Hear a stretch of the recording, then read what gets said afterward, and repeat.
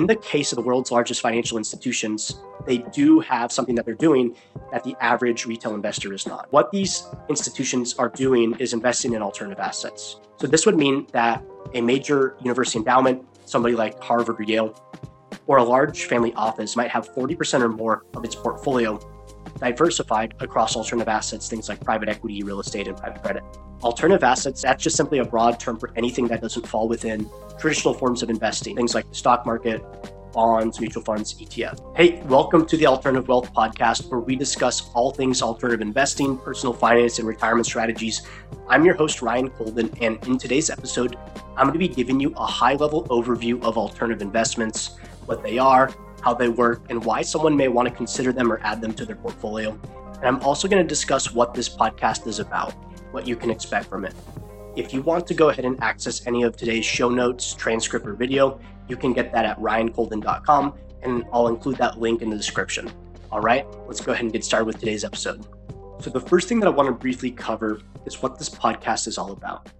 This podcast is going to be covering alternative wealth building strategies, everything from non-traditional investments, little-known personal and business finance strategies, as well as retirement. And my goal is to educate you on different tools that are available to you that you may have never heard about before. And that way you can make an informed decision with regards to your finances and your retirement. And here's what you can expect from the podcast. So every week we'll produce one podcast about alternative wealth strategies or do an update on the economy. And sometimes I'll be running these topics solo, and other times I'll bring in a topic-specific expert, somebody like an estate planning attorney, CPA, or asset manager, and interview them about a specific subject. And now that we've kind of got that out of the way, let's dive into today's topic, alternative investment. So the first question that we have to consider is, why do we care about this at all? Why do we care about investments or investment strategy? So at the end of the day, most people, and dare I say everybody, is interested in preserving their wealth, multiplying it, or using their wealth to generate income. And we're all searching for the highest returns with the lowest amount of risk. And as human beings, we're always looking at the most successful people and companies in the world and asking ourselves, what are they doing that I'm not? We believe that these successful people and companies have some kind of edge over us, or they have some kind of secret that they're not sharing with everybody else.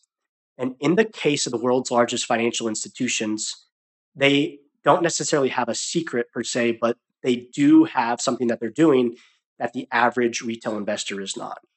And what these institutions are doing is investing in alternative assets, things that you and me, we simply just don't have access to with the normal Fidelity, Vanguard, E-Trade account.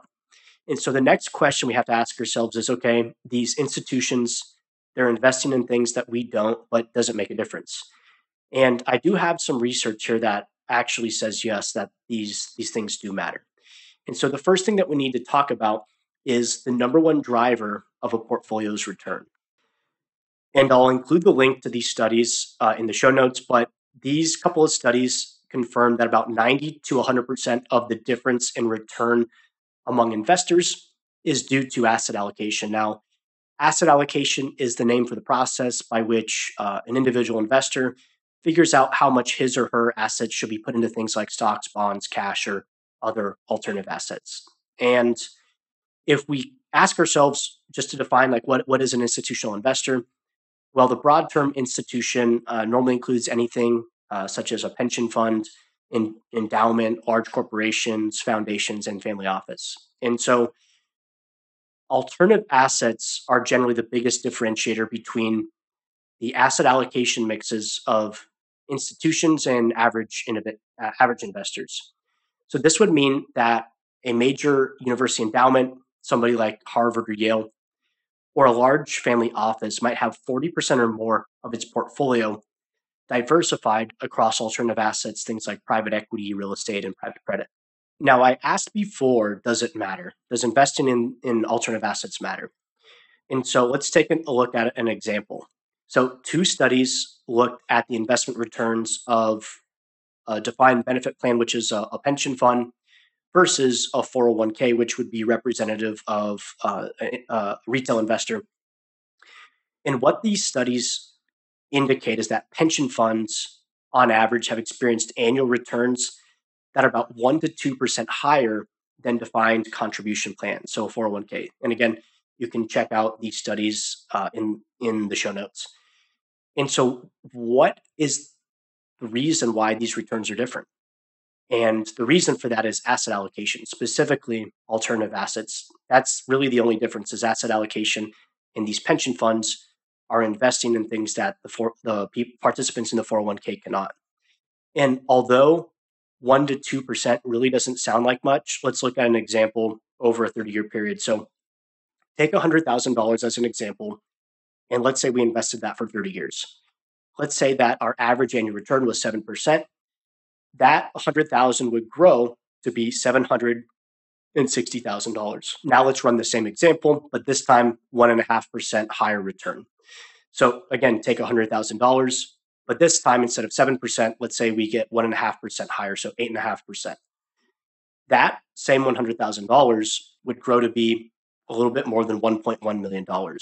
So as you can see, a 1.5% difference, although it seems small, can make a huge impact on a portfolio's overall value, in this case, on the order of over $400,000. Now, I want to show you an example of one instance of an institution that's allocating their capital towards alternative investments. And again, I'll just make a blanket statement now for the rest of today's podcast that all the facts and figures that I'm talking about, you can find them in the show notes. But this particular figure is from the 2022-2023 BlackRock Global Family Office Report, and it's showing how family offices that they surveyed are allocating their capital. So in the United States and Canada, about 60% of family offices' portfolio is allocated towards traditional investments, and these things would be like public listed equity, cash, and fixed income. Now, the remaining 40% is allocated towards alternative asset classes, and we'll take a look at what the most common types of alternative assets that they're investing to is. So just to briefly go over what exactly is an alternative asset, if you don't have a clear idea of what it is by now, alternative assets that's just simply a broad term for anything that doesn't fall within traditional forms of investing. So things like the stock market, bonds, mutual funds, ETFs. So the different types of alternative assets, just to go over probably the most common, and there's a bunch, but private real estate, private equity, private lending and credit, infrastructure, venture capital, hedge funds, and then finally, some of the other just kind of catch-all would be things like cryptocurrencies, precious metals, arts, collectible commodities, timber, and finally farmland. And there's tons of others. Just these are probably the most common that you'll run across. Now that we've defined what alternative assets are, how are these institutions allocating their capital across various alternative assets? So again, this figure that I'm looking at, again, comes from the 2022-2023 BlackRock Global Family Office Report. And it's showing which alternative assets family offices are allocating their capital to. So the number one current alternative asset class allocation is global private equity, with 83% of family offices allocating to this. The next is private equity funds, 75%. 68% would be net real estate and infrastructure, 63% real estate, 60% private debt and credit, 56% private equity and direct deals, basically direct investments, 53% hedge funds, 47% venture capital, 26% infrastructure, and 12% is other real assets such as timber and farmland. And now we also can't talk about alternative asset allocations without mentioning the Yale Endowment Fund. And this is something that I find particularly interesting. So David Swensen, if you haven't heard of him, he was Yale's chief investment officer. He developed the Yale model, sometimes known as the endowment model, which consists of reducing Yale's endowment's dependence on traditional assets and reallocating that difference to alternative asset classes. And what I'm looking at right now is Yale's asset allocation from 2021. And he had the Yale endowment, I say he as in David Swensen, but about a quarter of their portfolio was dedicated to absolute return, which is a term that he coined as hedge fund, just to be a hedge fund replacement, and that you can basically get a return in all different types of markets and economies, followed by another quarter dedicated to venture capital, 17% to leverage buyouts, 10% to foreign equity, 10% to real estate. The real interesting thing here is he only had about 2.25% dedicated to domestic publicly listed equities. And so, as an individual investor, do we really need to allocate to these types of investments? Why are these institutions doing it? And what are the pros and cons? And we're going to go ahead and answer those questions today to the best of our abilities. So, the first thing that I really want to focus on is risk. And this is going to sound really boring, but I would ask, do you even know what risk means? So, most people, most investors, they only are ever considered or concerned with how much return they're going to get, but they don't ever look at the risk that's associated with achieving those expected returns. And risk is not a feeling, it's a number. So simply put, it's the probability of loss weighted by the expected degree of that loss. And because risk is a number, it can be calculated. Now, the funny thing about risk is a lot of the times individual investors, they try to manage that risk. And I'll talk about how they default to trying to manage that risk. But even when just evaluating risk, if an individual investor does do it, they on average default to an intuitive or qualitative feeling. You might describe yourself as conservative or an aggressive investor, but have you ever asked yourself what that actually means? What does it mean to be a conservative or aggressive investor? I know that I couldn't really pinpoint what that means. And how would we actually achieve that given risk profile? So when it comes to investing, usually individual investors or just investors in general, they desire to reduce that perceived risk by attempting to directly control something or actively manage it, despite not having any kind of knowledge when it comes to investing or operating that asset. And that could be things like real estate, stocks, or businesses. So rather than relying on an intuitive feeling or actively managing an asset with limited experience, risk really should be paid attention to. It should be calculated and evaluated. And when used properly, calculating risk can give you an accurate assessment of the quality of an investment or a portfolio. So, failure to look at an investment's potential return without taking into account its offsetting measurable risk is almost navigating blind. And by being to proactively manage risk, you ultimately are able to maximize your expected return and limit downside losses when it comes to an investment or a portfolio.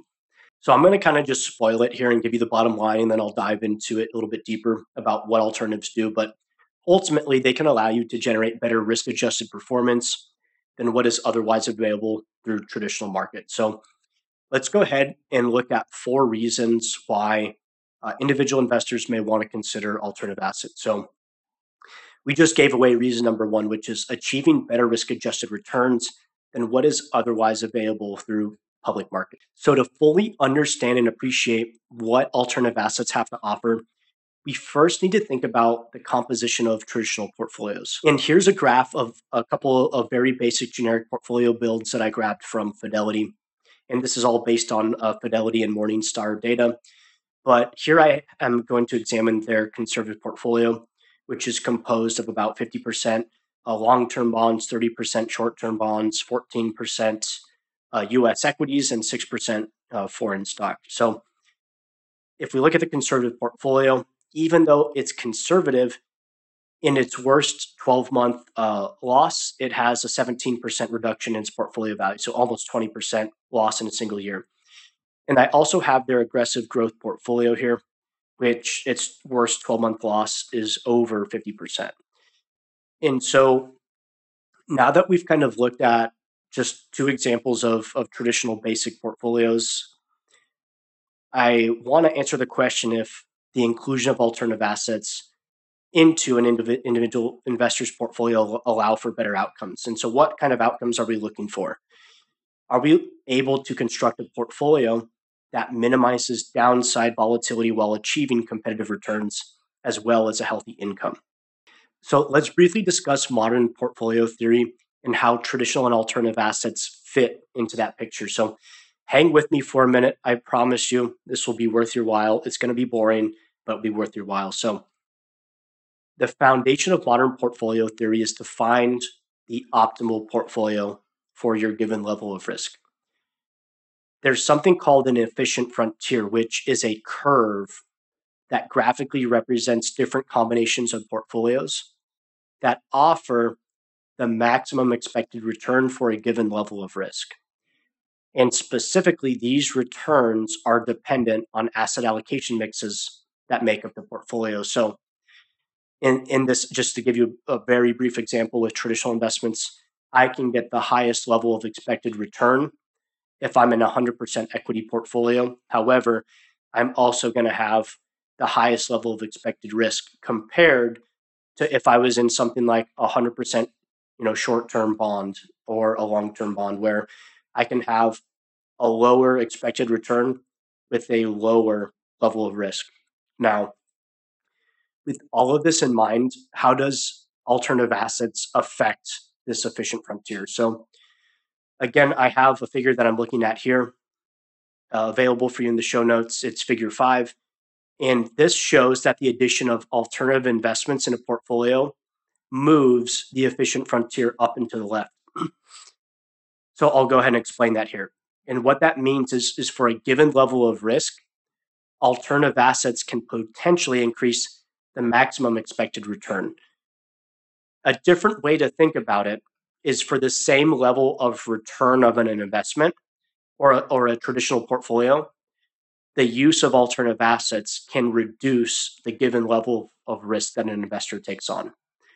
Now, there's a ton of different alternative assets, each with its own respective characteristics. As an example, some are geared more towards generating income, some are better at preserving capital, some are better at capital appreciation. But I just want to give you one example of better risk-adjusted performance. So take, for example, private equity. And on average, according to this study, which was done by KKR, has generated an average excess return of 430 basis points versus public equity. So 4.3% higher on average than public equities. Now, I also have another graph here, which basically shows the same thing, but instead of being done by KKR and just evaluating KKR investments versus a public benchmark, this is actually showing private equity outperformance compared to public equity in U.S. state pension funds for a 20-year period. And it's 21 different state pension funds and their private equity investments relative to the S&P 500.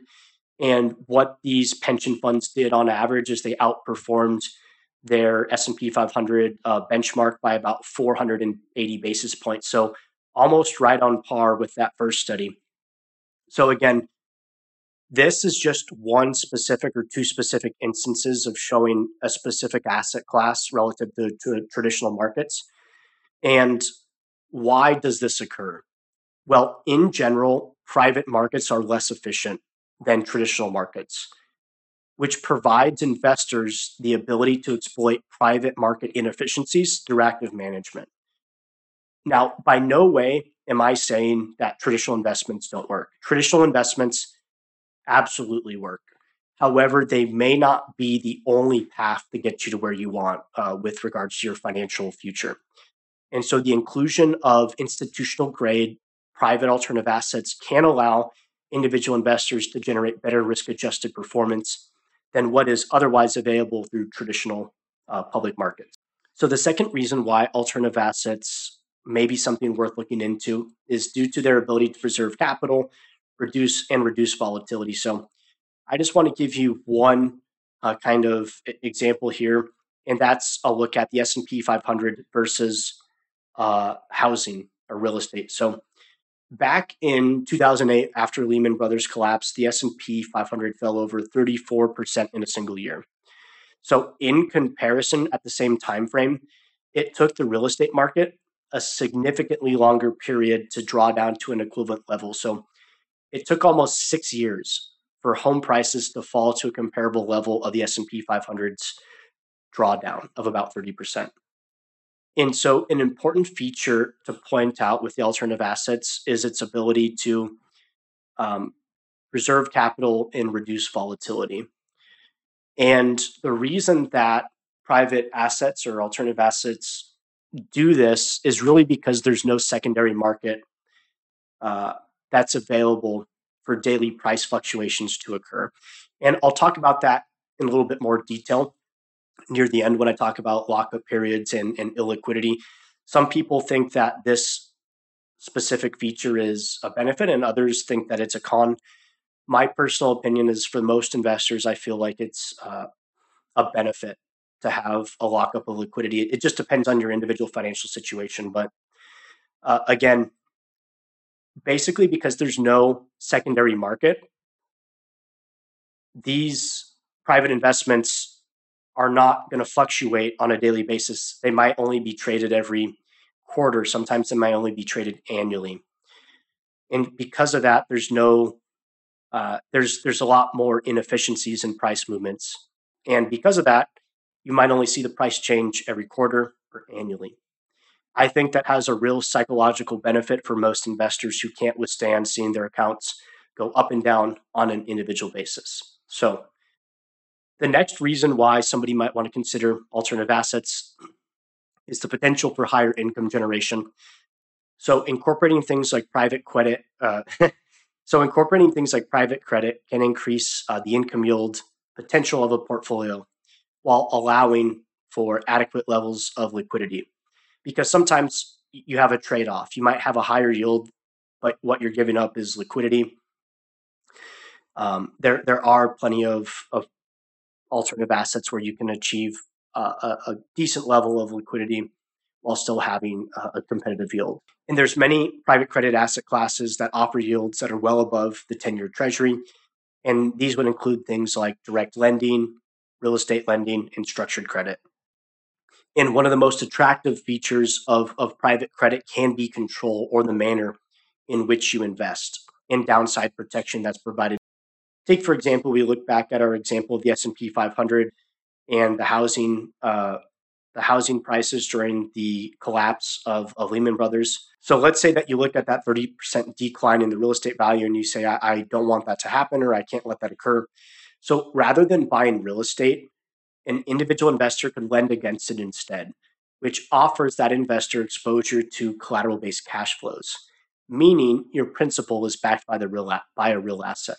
A fourth reason why someone may want to include alternative assets in their portfolio is due to risk management and inflation hedging. So, alternative assets have the potential to offer individual investors an inflation hedge by investing in real assets that have a negative correlation to traditional assets. And that can also do well in rising inflationary environments. And another type of measurable risk is the loss of investment returns due to inflation or the loss of purchasing power. So you'll commonly hear in the finance industry, it's accepted that the current nominal yield of the 10-year treasury represents the risk-free rate of return. The problem with this, however, is that the risk-free rate after accounting for inflation is very minimal at best. And in some cases, it's negative just depending on what time period you look at. Another way to think about this is that inflation completely eliminates the real return of US treasuries. And it doesn't account for that there's actually risk in holding US bonds as current fiscal policies threaten the stability of the US dollar. Now, I have here figure 10 that I'm looking at, which shows the 10-year treasury over time index for inflation. And by no means am I advocating against US treasuries. I'm just pointing out the risk associated with them. And if used, they should be part of your unique financial plan. As an example of an inflation hedge, real estate has historically outperformed US treasuries in times of elevated inflation. And particularly as interest rates normalize, real estate has the ability to deliver inflation hedging diversification as well as tax benefits while being able to deliver consistent income all along the way. Now, what are some considerations for alternative assets? Because we can't talk about the pros without discussing the cons. Alternative assets are not for everybody, and they do come with some significant disadvantages that you do need to be aware of. So the first thing I want to talk about is less liquidity and lockup periods. So As I pointed out earlier, one of the benefits of private assets is that they generally are not traded in the secondary market, which causes transactional friction and slows price movement down. Because alternatives are removed from daily price movements, their value can either increase or decrease very slowly, usually over the span of several months. While some may see this as a benefit, and again, that's the camp that I'm in. And the reason for this is because people prefer not seeing their investments fluctuate wildly from day to day. It's a psychological benefit. A lot of other people may consider it to be a downside of alternatives just because they may need access to that money. Now, because of this transactional price friction, as well as the time required to earn a return on the strategy, fund managers normally have longer lockup periods. And normally this can be anywhere between 12 to 24 months. Longer lockup periods, what that means is shares or interest of that alternative asset may not be able to be redeemed or sold on a daily basis. If you compare that to publicly traded securities, you can basically buy and redeem securities in the same day. And not all alternative assets have a 12-month lockup period. There are many private REITs and private credit funds that offer their investors the ability to redeem shares on a quarterly basis. And on the other end of that spectrum, sometimes there's funds that have lockup periods with as much as 12, 24, and 36 months. So liquidity and lockup periods is something that should be taken very seriously before you consider an alternative asset. The next thing that you should consider is transparency and manager performance. So the illiquid nature of most alternatives makes it more difficult to get a solid valuation that's as clearly defined as a publicly traded stock or bond. This doesn't mean that these investments are lesser in value or more volatile. However, it's just merely more challenging to get a real-time assessment of their appreciation or depreciation. Additionally, private funds are generally less transparent than public market assets. Now, alternative assets are still going to be subject to abiding by federal security laws and guidelines. However, fund reporting is not nearly as accessible compared to publicly listed securities. And then the last piece that I want to mention is the better risk adjusted performance that comes from alternative assets is due to active management. Therefore, careful consideration must be made to the fund manager of the alternative asset that you're selecting. And this is really a two-sided coin because above market performance can be achieved through either stellar or proper manager selection, and subpar performance can be experienced if due to poor or inexperienced manager selection, or maybe you have a good manager that just had a bad run. So it's highly dependent on manager performance, and that's ultimately why we're able to get returns above the market is really just through active management, which is exploiting market or private market inefficiencies. So who should be considering alternative assets or who may want to consider them? So anybody who wants to diversify their portfolio across a broader range of alternative assets in order to achieve better risk-adjusted returns, minimize their downside volatility, and increase income yields. Anybody seeking to control their investment decisions and knows that the traditional market investments are not their only option, and individuals desiring access to assets previously only available to institutional investors or high net worth individuals. And there's a last caveat here, would be individuals who are looking to have a tax efficient investment. So just depending on what kind of investment, alternative investment that you're selecting. As an example, a real estate fund I'm not saying it will, could have tax benefits to where as you pull income from that fund throughout the year, at the end of the year, when you'll receive a K1, and that K1 will have depreciation passed upon it. So people always talk about real estate being awesome because of its tax benefits. Just depending on the funds and how they operate. Some of the funds issue 1099, some of the funds may issue you a K1, and you can basically depreciate that or basically take depreciation against that income, which is really a benefit for high income professionals and accredited investors who are looking for ways to access tax efficient investments, but can't necessarily make contributions to um, a 401k, or maybe they're maxing out, or maybe they don't have the ability to contribute to a Roth based on their income limit. So, understanding how family offices, endowments, financial institutions, and ultra high net worth investors allocate their capital can help us get better insights into how individual investors can develop an alternative asset portfolio strategy. All right, I think it's time to wrap up. If you have any questions, please feel free to reach out to me. And if not, take care, and I'll talk to you next time. Thank you for listening to the Alternative Wealth Podcast. Today's show notes and resources are available to you at ryancolden.com. If you like this episode, make sure you subscribe and leave a review. The opinions and views expressed here are for informational purposes only and is not tax, legal, financial, investment, or accounting advice. This material is educational in nature and should not be deemed as solicitation of any specific product or service. All investments involve risk and a potential for a loss of principal. Should you need such advice, please consult with a licensed financial, tax, or legal professional. Neither host nor guest can be held responsible for any direct or incidental loss incurred by applying any of the information offered.